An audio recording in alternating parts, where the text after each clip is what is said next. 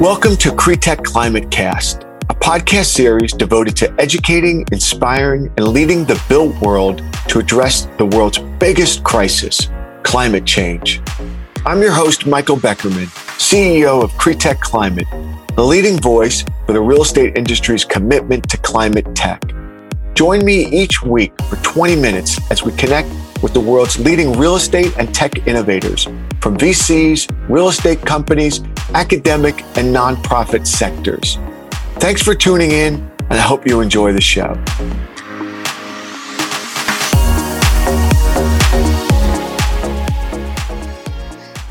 Hey, everybody, it's Michael Beckerman. Thanks for joining me for another episode of my podcast, CRETech Climate Cast, where I talk to leaders from around the world who are helping to decarbonize the built world. Today, I'm really excited because I've got a friend on and somebody that I have great admiration and respect for, has done some extraordinary work in the prop tech sector. Now, made a huge transition, one that I'm fascinated by and want to unpack with him, from working on the venture side at one of the biggest real estate companies in the world to the startup scene and working in the EV space. And it's a fascinating transition. And he's a great friend and somebody that's made a huge impact in our industry. So it's my pleasure to introduce Eric Roseman to the podcast. Eric, good to see you, bud. Great to see you too. And sorry, I'm in a bit of a glass cubicle back into an office. So is it too echoey or is it okay? I mean, you know, like we say, not to get religious, but we say in like the event business, we're going to broadcast now. We're going to amplify the voice of God. So you sound like the voice of prop tech God. So it's good. It's all right. All right. Let the echoes be heard then. Sounds good. All right, bud. Let's jump in. So bring the audience up to speed about, you know, everything you did up till LPC Ventures. Give us a little, Eric, highlights of your career. Okay. I've been working for about a decade. So first half of the decade, not related to prop tech. Second half of the decade, prop tech. So first half of the decade, I've always been at the intersection of tech and traditional industry. So I was at Bloomberg Software Company, intersection of finance and data. Went over to a restaurant software company. So intersection of traditional restaurants and labor and software. What I learned in those two areas was how to sell, frankly. Like I just love helping traditional people understand new concepts, get them to adopt and help them see a new way.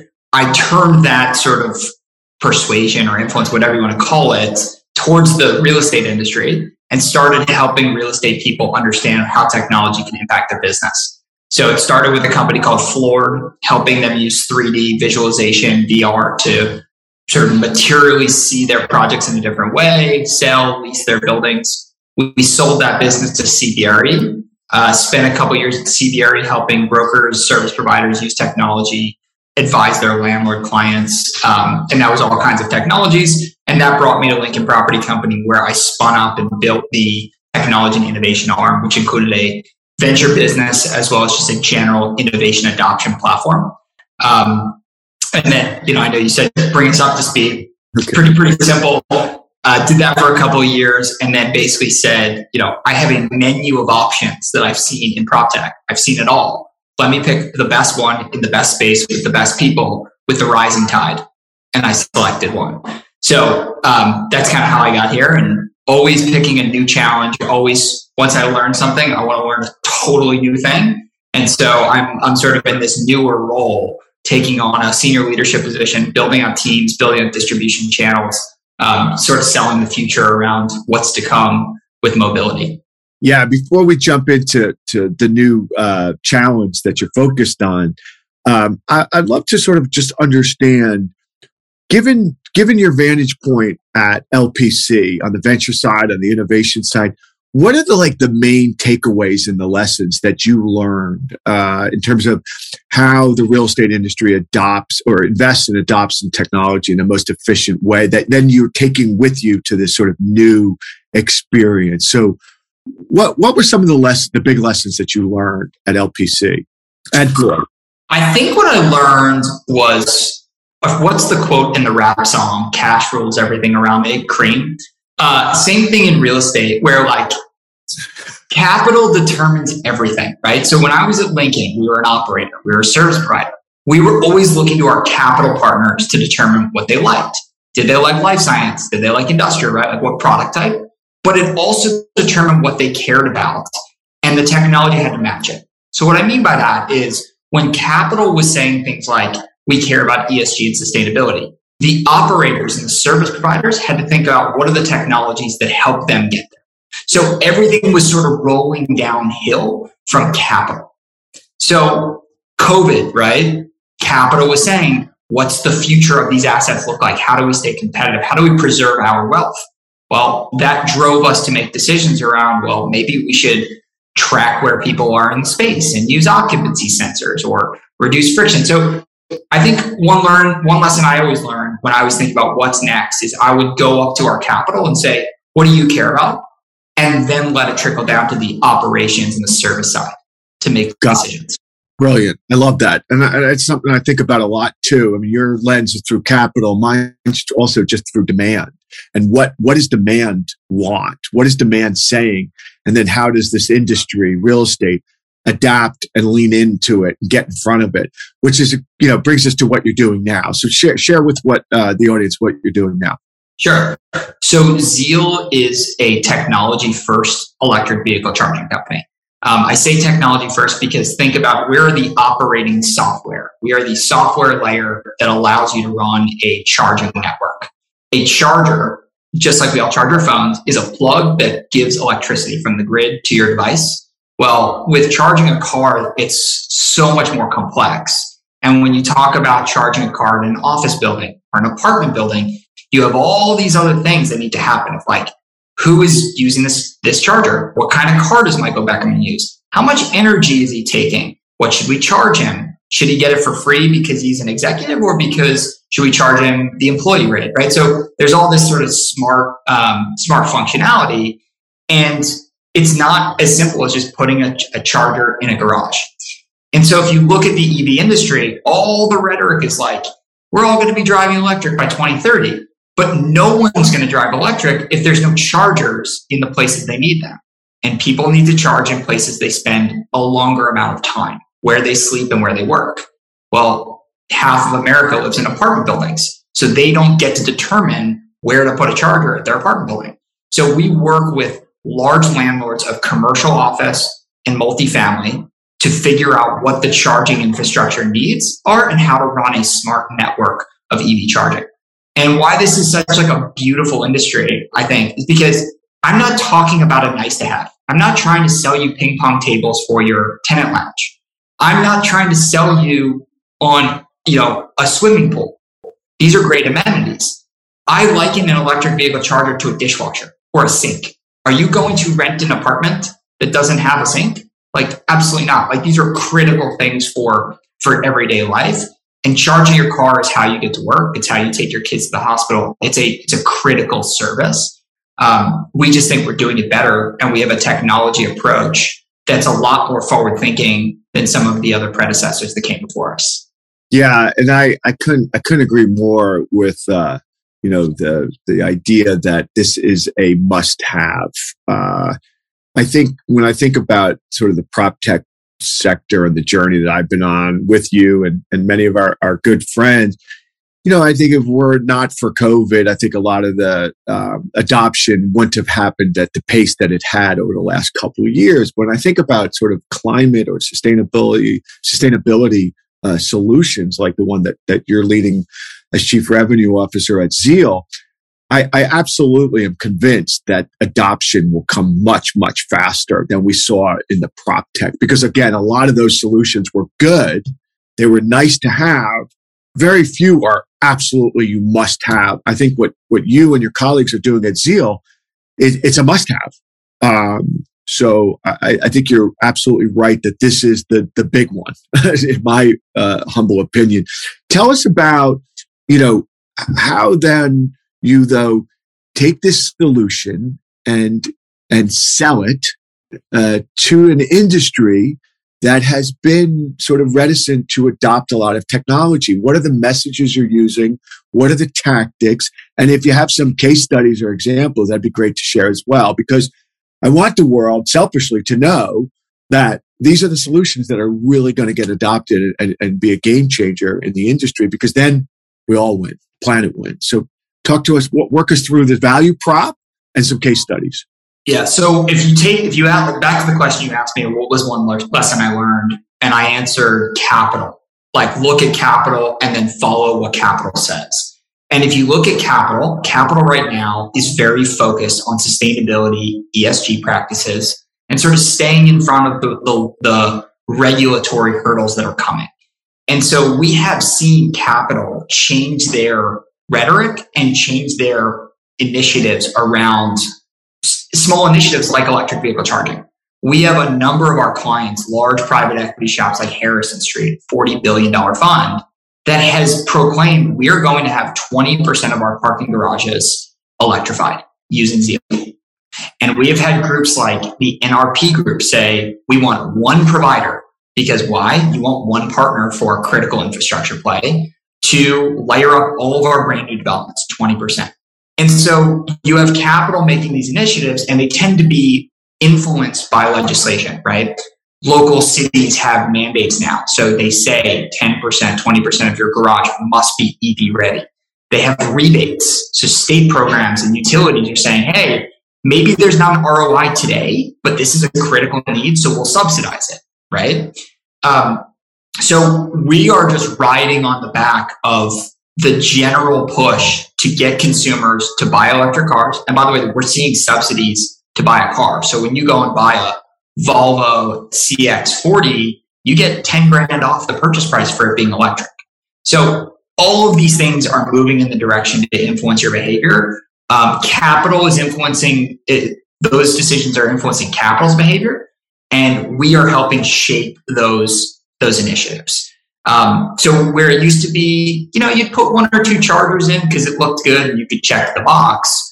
Now it's like, no, this is a huge selling point, and it's something that me as a renter, I'm going to make my renting decision based on who has a place to charge my car and who doesn't.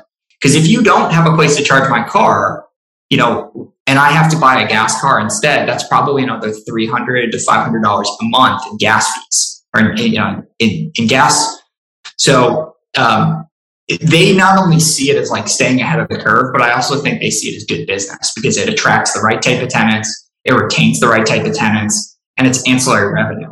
And it's not just top of market. I'll give you another case study. We have a client called Catalyst Housing Group out in California.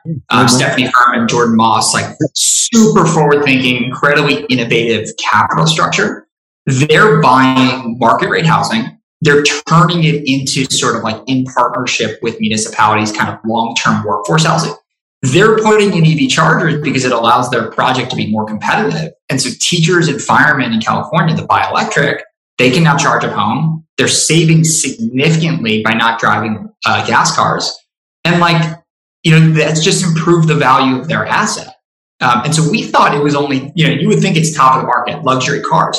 This is affordable rate housing. These people are driving, they're driving the Nissan Leafs, they're driving Chevy Bolts, they're driving the Tesla Model 3s. These cars are now achievable, whereas they weren't before. They were sort of luxury. So we really address the Class A, beautiful developers in downtown Miami. And then we also do sort of affordable housing. But our focus is really to find landlords who want to do strategic rollouts and initiatives rather than just like I need a onesie, twosie here or there. Like we look for partners rather than just customers. Yeah. And I'm absolutely convinced that you will win. You and the team will win, that sustainability will win as a category in the built environment because it's what the market, what their customers want and demand. And, we don't need more ping pong tables and more basketball courts and more gyms. We need more EV charging stations, right? Like that's going to really make an impact in confronting and hopefully making an impact in the climate crisis as well. But my question then is like, okay, so you've got those landlords that you mentioned. How hard is it though to get a Xeal solution in my apartment building if I'm a landlord? Because I do worry about, like, the industry still is so young and there's not a lot of technology people like yourself sitting on these real estate companies. Most real estate companies are not the size of Lincoln Property Company. So what does the process look like to get one of these solutions into my garage if I'm a landlord? How difficult is it?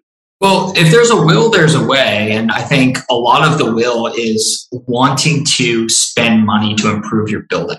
Right? If you don't want to spend money to improve your building, call it a slumlord or just call it someone who just is fine clipping a coupon. Like, you're always going to have those people. Naturally, you're going to find more and more capital that comes to the table that says, I want to acquire an asset and I want to improve that asset, right? Call it your value add investors, private equity. This is a tried and true approach. We're finding those groups, we're finding developers, and we're finding longer term owners who want to invest in their properties. They all are open-minded and are now recognizing, without me needing to influence them, that putting chargers in is good business. It'll improve the value of the property. It'll increase the value of the rent, everything. How hard is it to actually do it? This is not clicking a button and deploying software. It's not. We're in the real world. We put physical chargers in the ground. We connect those physical chargers to electrical conduit, which goes into a panel, this is infrastructure. So we do our best to lower that friction. We say we're your end-to-end partner. We deliver the hardware, the software, we project manage it, and we lower the cost of all those things for you as a landlord from trying to do it yourself for a few reasons. We have relationships with national installers, so we negotiate really strong pricing. And most importantly, we actually cut out a huge amount of the infrastructure costs. Let me explain. A charger relies on two things: power, obviously, electricity, and internet. Why internet? Internet because, once again, I need to validate that this is Michael Beckerman. He drives a Tesla. Let's charge him $2 an hour. Well, we have a patent and we solved this, that when you try to have connectivity into a garage, what do you think happens to your cellular connection or your Wi-Fi connection? Like, it's tough, right? You're in a garage, it's subterranean, like, you tend to lose a central connection. And over 50% of the chargers in America are non-functioning because it loses internet connection. So you'll drive to a Whole Foods, try to plug in your car, and it'll say network unavailable. What that's saying is the information that you need to charge your car can't get through the pipes to charge your car. So we figured out, and we have a patent around this, that your phone acts as a distributed ledger.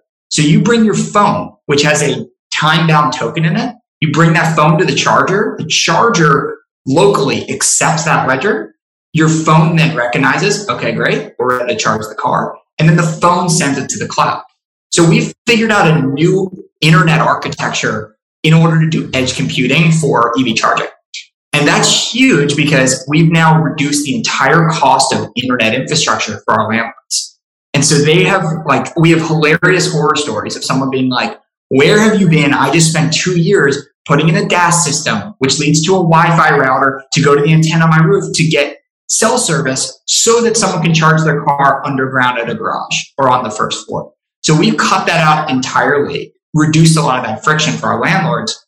And so that's what's allowing a younger company who's been around for 3 years now to grow at the rate we have and sort of eat the lunch of the larger groups, the charge points, and even the Teslas. We frequently will beat them out with notable names because that is such a value proposition to our clients. Yeah, great. Brilliant, man. So what's next for the platform? Where are you all going next? What's your focus in the next, say, 12, 24? What are you thinking about? What's the strategy? What's the roadmap? Yeah, so 3 things. We're going to continue to be maniacally focused about finding good partners to scale with. So find me the large, pension funds, the PGIMs, the Navins of the world that own huge amounts of real estate that want a partner. We're going to continue to focus on that. The second thing is we're going to be building out more of our championships. What that means is electricians, GCs, architects, they don't know about us yet because we've been going to their clients, but they're the experts. They have the ear of your local developer and your local owner. We want to empower them. We want to make sure that they know how Xeal works and that they can sort of resell it. The bigger vision, though, is what I just explained about that protocol, that connectivity architecture. We're going to license that out. What that means is we're going to license it to not only other EV charging companies, but we're going to license it to smart lock companies, package concierge type companies, anything where a user has to interact with an edge device. And that edge device is reliant on internet connectivity. Well, what if we can remove that internet connectivity 100%? Because now your phone, you're running around with network connections. So it's like, it blew my mind. Like, I would not have left Lincoln Property Company, where I built a really phenomenal business for the company, to just join a charger company. Like, EV charging, great business. I love it. It's the underlying technologies, the technology first, that I was like blown away by the applications. We all run around talking about edge compute, edge compute. Well, if everything is edge computing, do you know how much of a drain on capacity and broadband that would be? But if you have everyone running around and they're delivering ledgers of what's necessary to transact or open doors or charge your car, like, that's a really, really meaningful change to the way we live our lives. I dig it, man. That's a big vision, and I think it's great, and explains again why you would leave such a position that you spent so much time building to go to a startup. And I see the big idea, the big vision. So finally, I'd love to understand, Eric, because, I consider you are one of the OGs of the prop tech sector. I remember the days of Floored very, very well. When you think about where we're going as a sector overall, what are some of the thoughts that come to your mind? How do you envision this industry looking the next, say, 5 years? Well, I think there's been this rhetoric for as long as I've been in it of like data, right? It's all about data. And there's been a lot of companies that are touting, we believe, we bring forth your data. And it's been empty promises.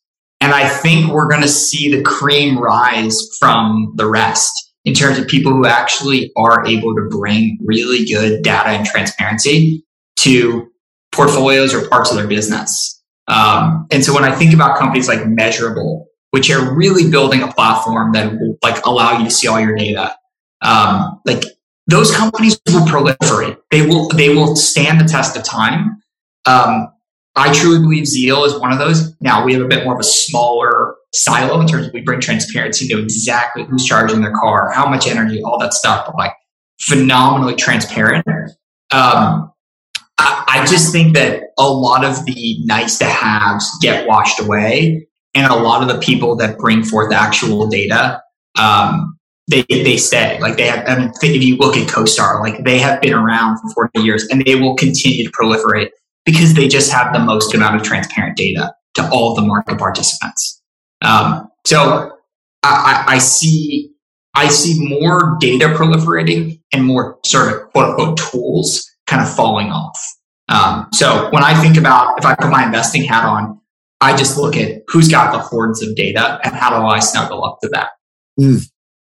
And then, I think part two of that question then, begs a quick conversation around sustainability. I mean, for me and my lens, and it's why we're talking today, it's why we launched CreekTech Climate. I do believe very, very strongly that climate, sustainability, ESG, call it what you want, will be a massive industry, and PropTech will be very small in comparison to what's going to happen on the sustainability front for so many reasons. I mean, we could spend hours talking about why, whether it's government regulation, whether it's the BlackRocks of the world and the Blackstones of the world, and the pension funds and where they're lending, the insurance agencies, the underwriting, tenant demand, resident demand. It's all converging on our industry, as you know well.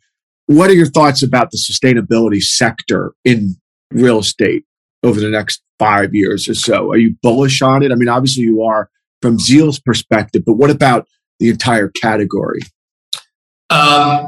I think there's a lot of boom and bust in it. I think when the financing solutions are paired with good paybacks, we're going to have success. So when I look at things like C-PACE financing that allows you to take out sort of a green bond for an energy accretive project in a building, that's where you marry capital with improvements for success. And so I am hopeful that we're going to see more innovation around different financing structures that allow us to take on more renewable projects. Because when we think about just sustainability and carbon reduction, a lot of this just ties back to what's our energy source. Right. And we've spent a lot of time with a couple groups internally trying to be kind of their EV charging partner at sort of kind of bigger state level infrastructure projects. And thankfully, a lot of our state and our federal governments do have programs that are subsidizing this, but we need the market to sort of step up and continue to provide financing solutions that are at a lower cost. So I'm hopeful. I think when I was at Lincoln, I was part of a 150 megawatt solar project out in Arizona that I was trying to put together. And just being sort of part of those, you see like the huge projects and the huge decade-long lifts it's going to take. But there are really smart people out there. And so I feel good that there's enough profit potential, there's enough capital that wants to make it work, and there's enough enterprising and entrepreneurial people who can put it together that, we're going to get there. I live in the great state of Texas, where we're the number 2 producer of renewable energy in America. I think California is number 1 for solar. We're number 2, maybe number 1 for wind. So, this is the land of the entrepreneurs. And so I do believe I have an optimistic lens on sustainability and our renewable future. Brilliant. Well, we should end on that note because I need all the optimism I can get on this climate journey of mine in our industry. So, Eric, man, it's so great to get caught up, and I'm a big fan of what you and the team are doing at Xeal. And for a lot of reasons, I'm rooting for you because you're a good dude, you're a good fella, and I think the product and the solution is something that we should all be rooting for as an industry. That the more EV charging stations that we could put in the built environment, the better for everybody, right? The better for the consumers, better for the occupants, better for the real estate industry, and better for the planet. So, as always, count me in for whatever I could do to support you and the team. But it's great to get caught up. And thanks for joining me on the podcast. Yeah, thanks for having me, Michael. Always good to spend time with you. You bet, bud. If you want to hear more about top industry trends, please hit subscribe and join us on this journey to reimagine real estate. If you've enjoyed listening to this week's episode, please be sure to give us a 5-star rating and share this podcast with your friends and colleagues. To stay up to date on leading climate tech trends and topics, join the CRETech Climate community by clicking the link in our bio. Thanks for tuning in, and we look forward to having you join us next week.